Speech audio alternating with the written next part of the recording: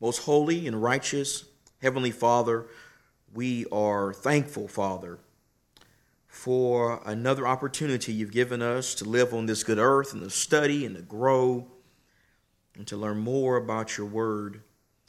Father, I pray that you will bless this study as we continue to learn about your great servant, the Apostle Paul.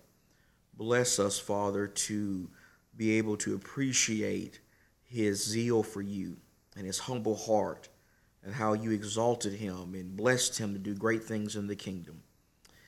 Thank you, Father, for Jesus Christ, who not only saves people like the Apostle Paul, but saves all sinners, saves every one of us, and brings us into your heavenly kingdom if we submit ourselves to you. I pray, Father, for the sick and the hurting and the grieving, all your people across the globe who are suffering and need encouragement at this time. I pray that you will bless them, Father, in Jesus' name. Amen. Well, in our last video, if you were able to watch that, then you know that we spent our time getting familiar with Saul of Tarsus. We got familiar with Saul of Tarsus in our last video. We looked at several scriptures in the book of Acts. We learned from Saul, who would later become the great apostle Paul, that he was a Pharisee. He was part of a very prominent Jewish sect, and he was very zealous about the law. He was very skilled and zealous about the law of Moses. In fact, he was so zealous about the law of Moses that several times throughout his writings, Paul tells us that he was a persecutor of the church. He tried to destroy the church. He tried to stomp out the Lord's kingdom. He was a very fierce persecutor of the church. And he was such a fierce persecution of the church that his conversion to Jesus Christ may be the most radical case of conversion in the whole Bible. I mean, who would have thought that this man who was so zealous about the law of Moses, this man who was a fierce persecutor of the church, who would have ever thought in a million years that he would become a Christian? Now, we concluded our last video by considering what the scripture tells us in Acts chapter 8, verses 1 through 4. In Acts chapter 8, verses 1 through 4, if you want to go ahead and turn there in your Bible, we're going to be in Acts 8 and Acts 9 in this particular video. We're going to also look at some other scriptures in Acts, but primarily we're going to be about Acts 8 and Acts 9. Now, in our last video, we concluded that video by learning that after the death of Stephen, after Stephen was stoned by the Jewish Sanhedrin Council, Saul began a great persecution against the church. Saul began trying to destroy and assault the church. In fact, his assault and persecution against the church were so great that it forced the church in Jerusalem to scatter. The disciples in Jerusalem had to leave the city. They had to leave their homes and scatter around the region of Judea and even Samaria. Only the apostles had the courage to remain in Jerusalem. Saul forced the church to scatter. He did that by going from house to house, going into Christians' homes, dragging them out of their homes and throwing them in jail. This episode with Stephen, the murder of Stephen, seemed to have made Saul very zealous, and it even emboldened him when it came to trying to destroy the church. He seized on that moment. Stephen is the first Christian in the Bible to be murdered. That we can read about him being murdered, and that actually was a launching point for Saul when it came to trying to destroy the church. Now, I want to talk about Acts chapter 9 in this particular video. Once you get past verse number 4 to Acts chapter 8, the rest of that chapter is really about the work that a Christian and preacher named Stephen does in Samaria. While Saul was trying to destroy the church, God actually used his persecution as an opportunity to spread Christians throughout the region, and people like Philip continued to preach the gospel, and the kingdom continued to grow.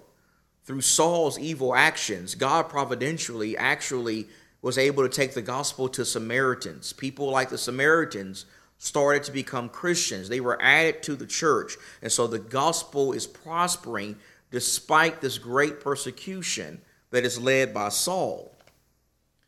Now, I want to read Acts chapter 9, verses 1 through 19. This is a lengthy read, but it will set up everything we want to talk about in this video. In Acts chapter 9, in verse number 1, the Bible says this, and this is after Luke tells us about Philip's work in Samaria. It says, "Now Saul, still breathing threats and murder against the disciples of the Lord, went to the high priest. And he asked for letters from him to the synagogues at Damascus, so that if he found any belonging to the way, that is, the way of Jesus Christ, both men and women, he might bring them bound to Jerusalem. As he was traveling, it happened that he was approaching Damascus, and suddenly a light from heaven flashed around him. And he fell to the ground and heard a voice saying to him, 'Saul, Saul, why are you persecuting me?' And he said, 'Who are you, Lord?' And he said, 'I am Jesus, whom you're persecuting. But get up and enter the city, and it will be told you what you must do.' The men who traveled with him stood speechless, hearing the voice, but seeing no one. Saul got up from the ground, and though his eyes were open, he could see nothing. And leading him by the hand, they brought him into Damascus. And he was 3 days without sight, and neither ate nor drank. Now there was a disciple at Damascus named Ananias. And the Lord said to him in a vision, 'Ananias,' and he said, 'Here I am, Lord.' And the Lord said to him, 'Get up and go to the street called Straight, and inquire at the house of Judas for a man from Tarsus named Saul, for he is praying. And he has seen in a vision a man named Ananias come in and lay his hands on him, so that he might regain his sight.' But Ananias answered, 'Lord, I have heard from many about this man, how much harm he did to your saints at Jerusalem. And here he has authority from the chief priest to bind all who call on your name.' But the Lord said to him, 'Go, for he's a chosen instrument of mine to bear my name before the Gentiles and kings and the sons of Israel, for I will show him how much he must suffer for my name's sake.' So Ananias departed and entered the house, and after laying his hands on him, said, 'Brother Saul, the Lord Jesus, who appeared to you on the road by which you were coming, has sent me so that you may regain your sight and be filled with the Holy Spirit.' And immediately there fell from his eyes something like scales, and he regained his sight and got up and was baptized. And he took food and was strengthened." Okay, in those verses, and let those soak in for just a moment. In those verses, we read about the conversion of this great persecutor of the church. In these verses, we read about the conversion of Saul of Tarsus. And as I've already stated, Saul of Tarsus' conversion may be one of the most radical and powerful cases of conversion in all the Bible. Now, in this video, now that we've talked about Saul's background, now that we've talked about his life before he became a Christian, in this video, I want to talk with you about how he became a Christian. I want to talk with you about what may be the most radical case of conversion in the book of Acts. I want to talk with you about the Saul of Tarsus being converted by the Lord and becoming a Christian. Now, as we begin talking about Saul's conversion, there are a couple of things that I think should really stand out to us from what we've read. First, I think from these verses we can clearly see that Saul was someone who needed to be converted, right? He needed to be converted. He needed to be changed. He needed to develop a new heart. He needed to be saved from his sins. I mean, notice what we find him doing in the first two verses of this chapter. Notice how in this chapter we find him continuing to viciously assault the church. He's continuing to to try to destroy the church. He is threatening Christians. He is wanting to even kill Christians. He actually asked permission from the high priest in Jerusalem to travel to Damascus, and along the way, any Christians that he came into contact with, he wanted to arrest them. He wanted authority to bind them and bring them back to Jerusalem and throw them in jail. Saul hates Christians. He's clearly hostile towards Christianity. He's clearly someone who is opposed to the will of Jesus Christ. He is lost in his sins. He is someone who's actually in allegiance with the devil, and he's not aware of that. He actually thinks he's doing the will of God, but he actually is a work of Satan at this time. He needs to be converted.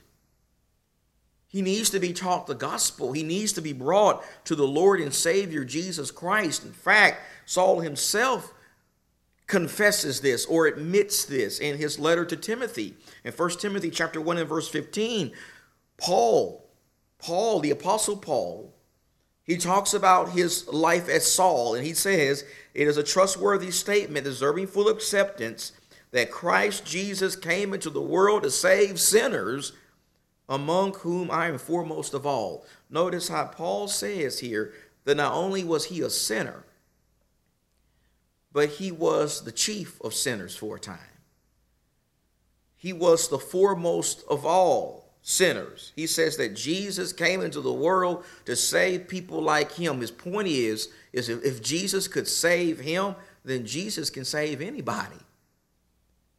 If Jesus could save a vicious persecutor of the church, then Jesus can save me, and he can also save you. Paul admits here that there was a time when he was lost, when he was the chief sinner because he persecuted the church. And before we're quick to turn our noses up at Saul, let's just acknowledge for just a moment how there was a time, if we're Christians, there was a time when we were all like Saul. We were all like Saul. Now, we may not have persecuted the church. We may not have gone from house to house and drug Christians out of their homes and threw them in jail. We may not have taken pleasure in seeing Christians stoned to death. That may not have described us, but we do have our sins, right? We do have things that we have done that are contrary to the will of God, whether it's lying or fornication or adultery or drunkenness or gossip or thievery. We all have done something that is contrary to the will of God. Romans 3:23, for all have sinned and fall short of the glory of God. That verse not only is to be applied to someone like Saul of Tarsus, but that verse is also to be applied to me. And that verse is also to be applied to you. Like Saul of Tarsus, there was a time when we all needed to be converted. We all needed to be saved by the blood of Jesus. It doesn't matter how long we've been Christians. That describes all of us. Saul needed to be converted. And Jesus certainly knew that because he knows everything. And so the second thing I want us to notice now is his encounter with Jesus. Going back to the text, picking up with verse number 3, notice how Saul is making his way to Damascus, and he's been given authority to bind up Christians and bring them back to Jerusalem. As he makes his way to Damascus, the Bible says that a light from heaven flashed around him. A light from heaven flashed around him. And when this took place, he heard and he saw Jesus. He heard the voice of Jesus, verse number 4 of Acts 9. And then in Acts 26 and verse 16, as Saul recounts his conversion story to King Agrippa, he also says he saw Jesus. He saw the resurrected Savior. He saw Jesus at the right hand of God. He heard Jesus, he saw Jesus, and Jesus began talking to him. Jesus actually asked him a question. He says, "Why are you persecuting me?" The implication of that question is, why are you persecuting my people?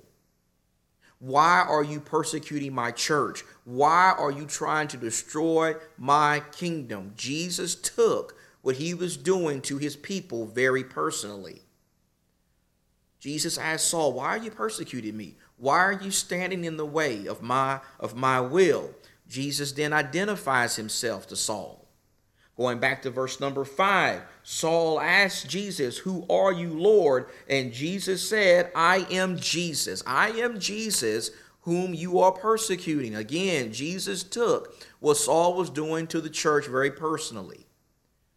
Jesus identified himself to Saul, and then Jesus told him to get up. And he told him, you continue to go into Damascus, you enter the city, and it will be told you what you must do. Notice how after identifying himself to Jesus, or to Saul, Jesus then gives him some further instructions. Jesus tells him, you need to get up and you need to go into the city because there's more I want you to understand. There's more I want you to know. There's more I want you to do. Now, it is interesting how Jesus could have certainly taught Saul the gospel. Jesus clearly could have told Saul what to do to get saved and to get his sins forgiven, but Jesus, that's not the will of Jesus. Jesus' will when it comes to salvation is for other disciples to teach that plan to the lost. Jesus told his people to go into all the world and preach the gospel to every creature. Those were instructions Jesus gave to disciples. And so Jesus, while Jesus does speak to Saul on this occasion, he's not going to tell Saul what to do to get his sins forgiven. Jesus will give that responsibility to a disciple. Now, some other things we need to understand about Saul's conversion. They are not found in Acts 9, but they're found in other places in the book of Acts because Saul will recount his conversion story a few times in the book of Acts. In Acts 22, in verse number 6, we learn that this vision Saul had of Jesus occurred at about noon. It was about lunchtime. And the people who were traveling with Saul, his travel companions, they saw the light. They saw the light flashing around him, but they didn't understand the voice of the Lord. They didn't understand what was being said to Saul. Saul could understand, but they couldn't. This was a message that Jesus specifically had for Saul. The other men that were with Saul could not understand the voice. Now, when Saul got into the city, Jesus says he would then learn all the things that were appointed for him to do. The further instructions. Acts 22 and verse number 10. The Bible also says, when you go back to Acts number 9, that when Saul got up from here, after he had this vision of Jesus, and after he heard the voice of Jesus, he was blinded. And when he got into Damascus, he spent 3 days praying and fasting. The implication of that is Saul is humbled at this time. He has been humbled by Jesus Christ. He has been brought very low. He is experiencing godly sorrow. He now knows that Jesus is the Christ. He has seen the risen Savior, and he's praying and he's fasting for 3 days. Now, a common question that often comes up is why a miracle? Why a miracle? Why is the process of his conversion involving a miracle? Because this is clearly a miracle going on here. This is clearly something supernatural. Saul is seeing Jesus. None of us have seen Jesus. Saul saw Jesus. He saw the risen Savior. He had a conversation with Jesus. He heard the voice of Jesus. This is something miraculous going on here. And so why? Why is Saul being converted in this way? Why is he being converted through the process of a miracle? Well, let me say a few things about that. First, let me say that the process of a miracle in the book of Acts, being involved in conversion, that's not really uncommon. That's not really anything that we don't read about a couple of other times in the book of Acts. For example, Acts chapter 2. Acts chapter 2. Remember, before Peter preached that powerful sermon on the day of Pentecost, the Bible says that the apostles were first baptized with the Holy Spirit. They first were immersed with power from the Holy Spirit. The Holy Spirit gave them the miraculous ability to speak in tongues. He gave them the miraculous ability to speak in foreign languages that they had never formerly been taught. A miracle took place on the day of Pentecost. Before those 3,000 people were baptized, they first heard the apostles miraculously speak in tongues. I'm also reminded of the case of Cornelius, Acts 10. Remember, before Cornelius and his household were baptized in water, they also were first baptized with the Holy Spirit. The Holy Spirit also gave them the ability to miraculously speak in foreign languages that they had never formerly been taught. And so both in Acts chapter 2 and in Acts chapter 10, you find a miracle occurring before people are baptized in water. Now, the question is, were these people in Acts 2 and in Acts 10 saved by the miracle? No. When you read Acts 2 and read Acts 10, you see that the miracle of tongue speaking did not save those people. Instead, the miracle served as a sign. It was a sign from heaven. It was a sign from God that salvation had been made available to these people. And Acts 2, tongue speaking was a sign from heaven that salvation was now available to the Jews. It was a sign that whoever called on the name of the Lord would be saved. This sign was also involved in Acts chapter 10. In Acts 10, the household of Cornelius miraculously speaking in tongues was also a sign from heaven that salvation was available to the Gentiles, that the Gentiles could also call upon the name of the Lord. And so the miracle in Acts 2 was a sign that salvation had come to the Jews, and the miracle in Acts 10 was a sign that salvation had come to the Gentiles. The miracle served as a sign. It did not save the people in either case. The miracle was not necessary for the Jews in Acts 2 to be saved, nor was it necessary for the Gentiles to be saved, and it also wasn't necessary for Saul to be saved. You see, the miracle that Saul experienced in Acts 9, it wasn't necessary for him to be saved. It was not involved specifically in his salvation. Instead, the miracle that Saul experienced was necessary for him to be an apostle. It was necessary for him to do the work as a special ambassador of Jesus Christ. Go in your Bible to Acts chapter 22. Go in your Bible to Acts 22 and listen to how Saul says this himself here in Acts 22 as he recounts his conversion in front of the Sanhedrin council. In Acts 22 in verse number 14, Acts 22 in verse 14, Saul said, "The God of our father has appointed you to know his will and to see the righteous one and to hear an utterance from his mouth. For you will be a witness." Notice, this is talking about Saul. God's will for Saul was for him to be a witness for him, for Jesus, to all men of what you have seen and heard. Put that what you find in Acts 26. Listen to what Paul, the Apostle Paul, said to King Agrippa. Acts 26 and verse 16. This is Paul recounting what happened in Acts chapter 9. Jesus said to him, "But get up and stand on your feet, for this purpose I have appeared to you." Notice how Jesus appeared to Paul. Paul saw Jesus. Why? Look at what the text goes on to say. "To appoint you a minister and a witness." He had to be a witness, not only to the things which you've seen, but also to the things in which I will appear to you, rescuing you from the Jewish people and from the Gentiles to whom I am sending you, to open their eyes so that they may turn from darkness to light and from the dominion of Satan to God, that they may receive forgiveness of sins and an inheritance among those who have been sanctified by faith in me. Do you see the point? Here from Jesus, we learn why it was necessary for Saul to have that miraculous experience in Acts 9.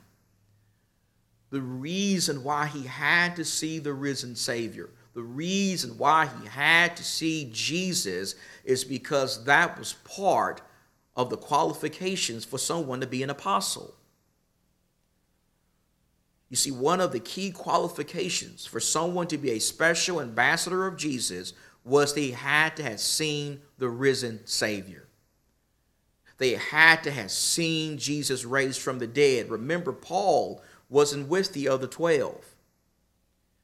He wasn't with Peter and James and John and Andrew and Bartholomew. He wasn't with those men for 3 years while Jesus did his public ministry. Paul was made an apostle later. And so by this time in Acts 9, before he travels the Damascus road, he hasn't seen Jesus raised from the dead. Unlike Peter, James, and John and Andrew, he cannot testify of a risen Savior. He can't testify of that yet. But after he sees Jesus in Acts 9, now he can testify of it. Now, like Peter, James, and John, and Thomas, and Andrew, he can also say, I saw the risen Savior. He can also say, I saw Jesus raised from the dead. This man is the Christ because I have seen his resurrection. It was necessary for Saul to see the risen Savior because it was God's will that he be an apostle. It was God's will that he also testify of seeing the risen Son of God with his own eyes. This miracle was not necessary for him to be saved, but it was necessary for him to be an apostle. It was necessary for him to be fully equipped to testify of seeing the risen Savior. You see, Saul was not saved on the Damascus road. Saul was not saved just because he saw the risen Savior. Instead, he would not be saved until he got up and went into Damascus and heard further instructions from a disciple that will be sent by Jesus to him. And this disciple's name was Ananias. Ananias was sent by Jesus to Saul to tell him now what he must do to become a Christian, what he must do to get his sins forgiven. You go back to Acts 9, you look at verses 11 through 12. And there Jesus comes to Ananias. Ananias is in Damascus. And he tells him to get up and go to a street called Straight. And he says, you go and you inquire at the house of a man named Judas, and you ask for a man named Saul, who is from Tarsus. This man is praying. This man is blind. And I'm going to give you the power to lay hands on him and give him his sight back. This man is humbled.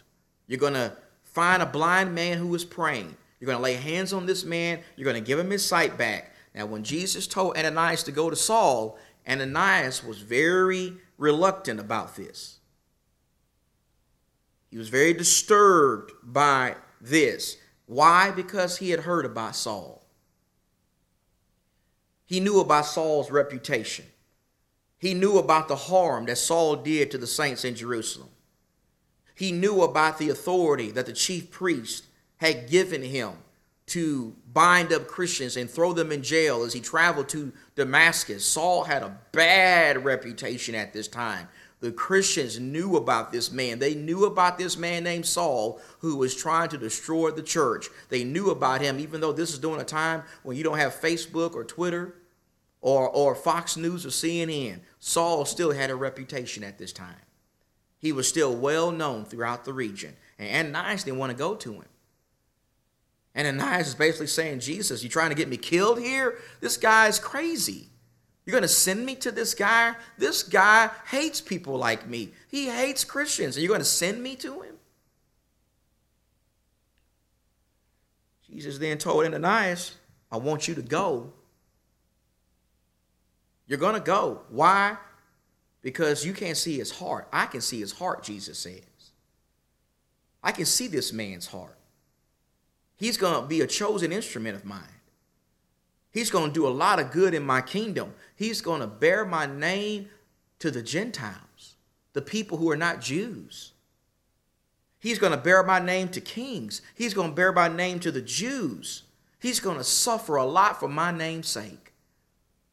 This man may not look like he has a lot of potential, but Jesus says, I can see it. He's going to do a lot of good. He's going to make so much impact in my kingdom. He's going to take the gospel to the Jews and the Gentiles, to the poor and to the rich.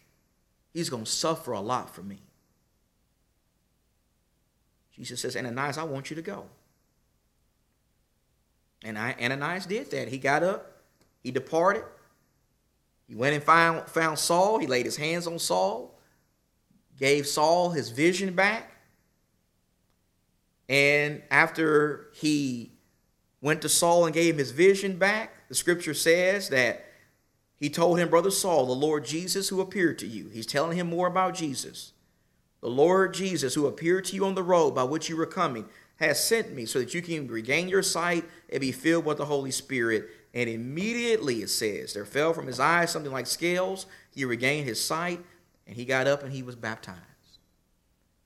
Saul was baptized. He was baptized by Ananias. He was given further instructions by Ananias. By the end of this unit in Acts 9, Saul is now a Christian. He's gone from persecutor to preacher, from persecutor to disciple.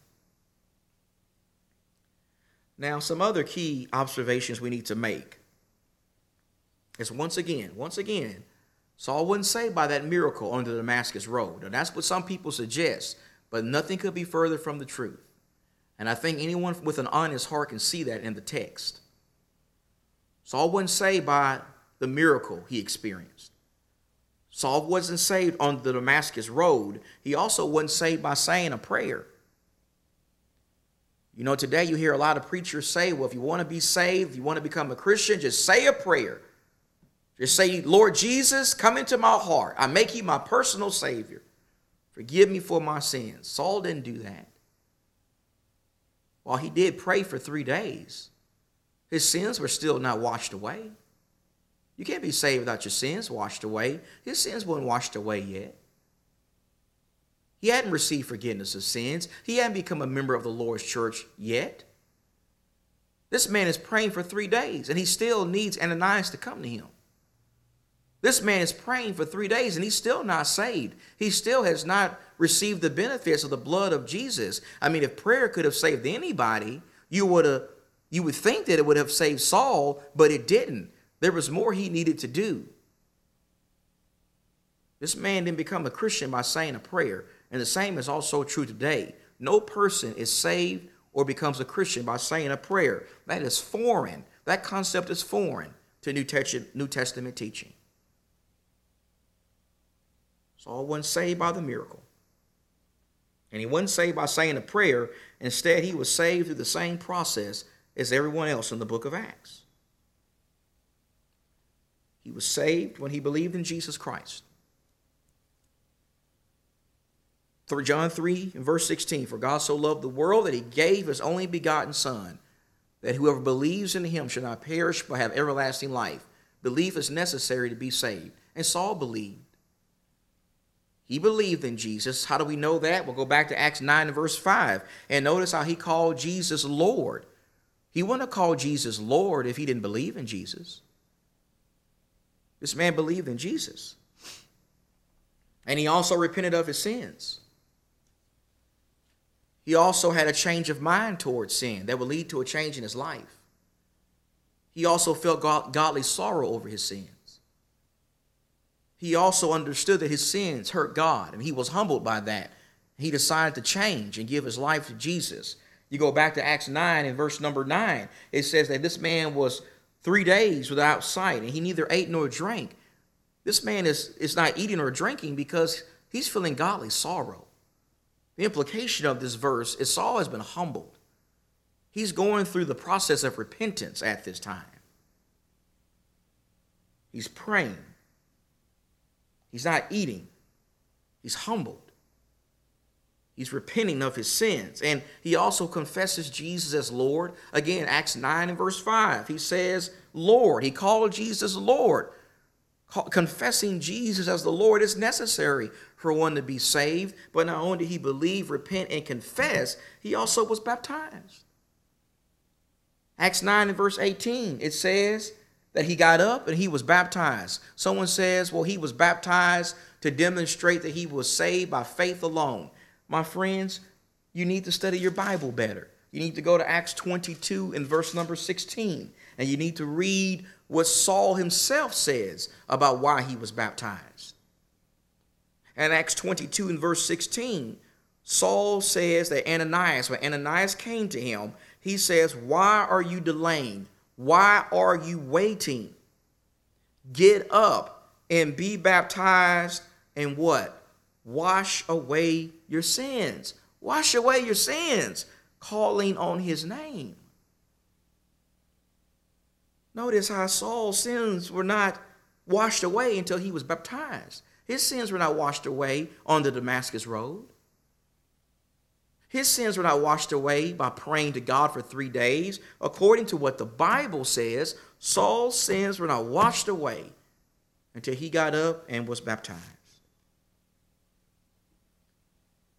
Saul was saved through the same process as everybody else in the book of Acts. What you find here is exactly how the Jews on Pentecost in Acts 2 were saved. It's how Cornelius in Acts 10 was saved. It was how the Samaritans were saved in Acts 8. It was how Lydia was saved in Acts 17. It was how the jailer was saved.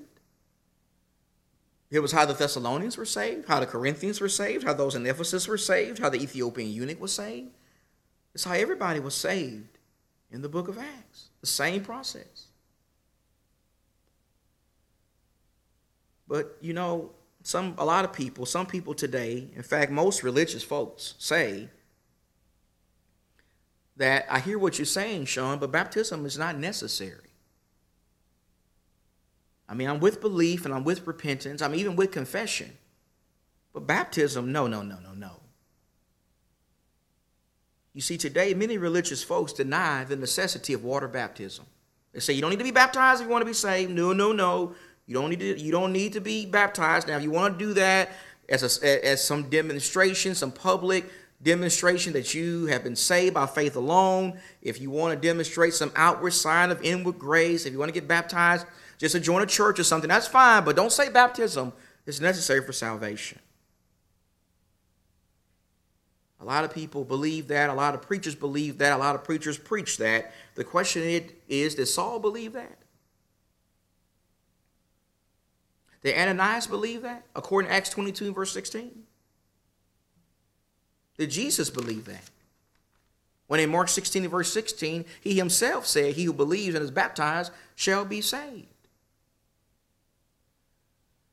You see, my friends, that baptism is not necessary for salvation. And there are some questions we're going to have to deal with. One question is, how in the world would Saul have received forgiveness for his sins?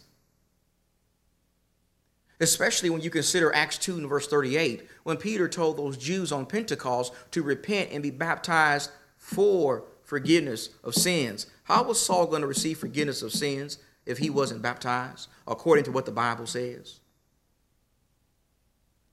How was he going to get his sins washed away? How was he going to call on the name of the Lord? Because in Acts 22 and verse 16, Ananias told him, arise and be baptized, having your sins washed away, calling on the name of the Lord. How was he going to get his sins washed away? How was he going to call on the name of the Lord if he wasn't baptized according to the scripture? How was he going to be added to the church? The body, the universal body of saved people. Paul himself says in 1 Corinthians 12 and verse 13, that we're baptized into the one body. The one body is the church of our Lord. How was Saul going to receive any of these benefits without baptism? Baptism is necessary. There's no doubt about it. And Saul, his conversion was no different than what everybody else did in the book of Acts to become part of the Lord's kingdom. He believed in Jesus. He repented of his sins. He confessed Jesus as Lord. And he was baptized. Now, at this point, we finished our second lesson in this series. And we have seen how Paul was a persecutor of the church. He tried to destroy the church, but now he's a Christian. He's been converted.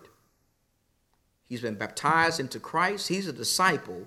And what we want to do in our next video is we want to look at his life now that he's a Christian, now that he's part of the same cause that he at one time opposed. And so we'll look at Paul's preaching. We're now about to get into Paul's preaching in our next lesson. We're going to look at how Paul, once he becomes a Christian, he immediately gets busy doing the work of God. He immediately starts making an impact. And I look forward to studying with you in a few days and considering the impact he made in God's kingdom. Thank you.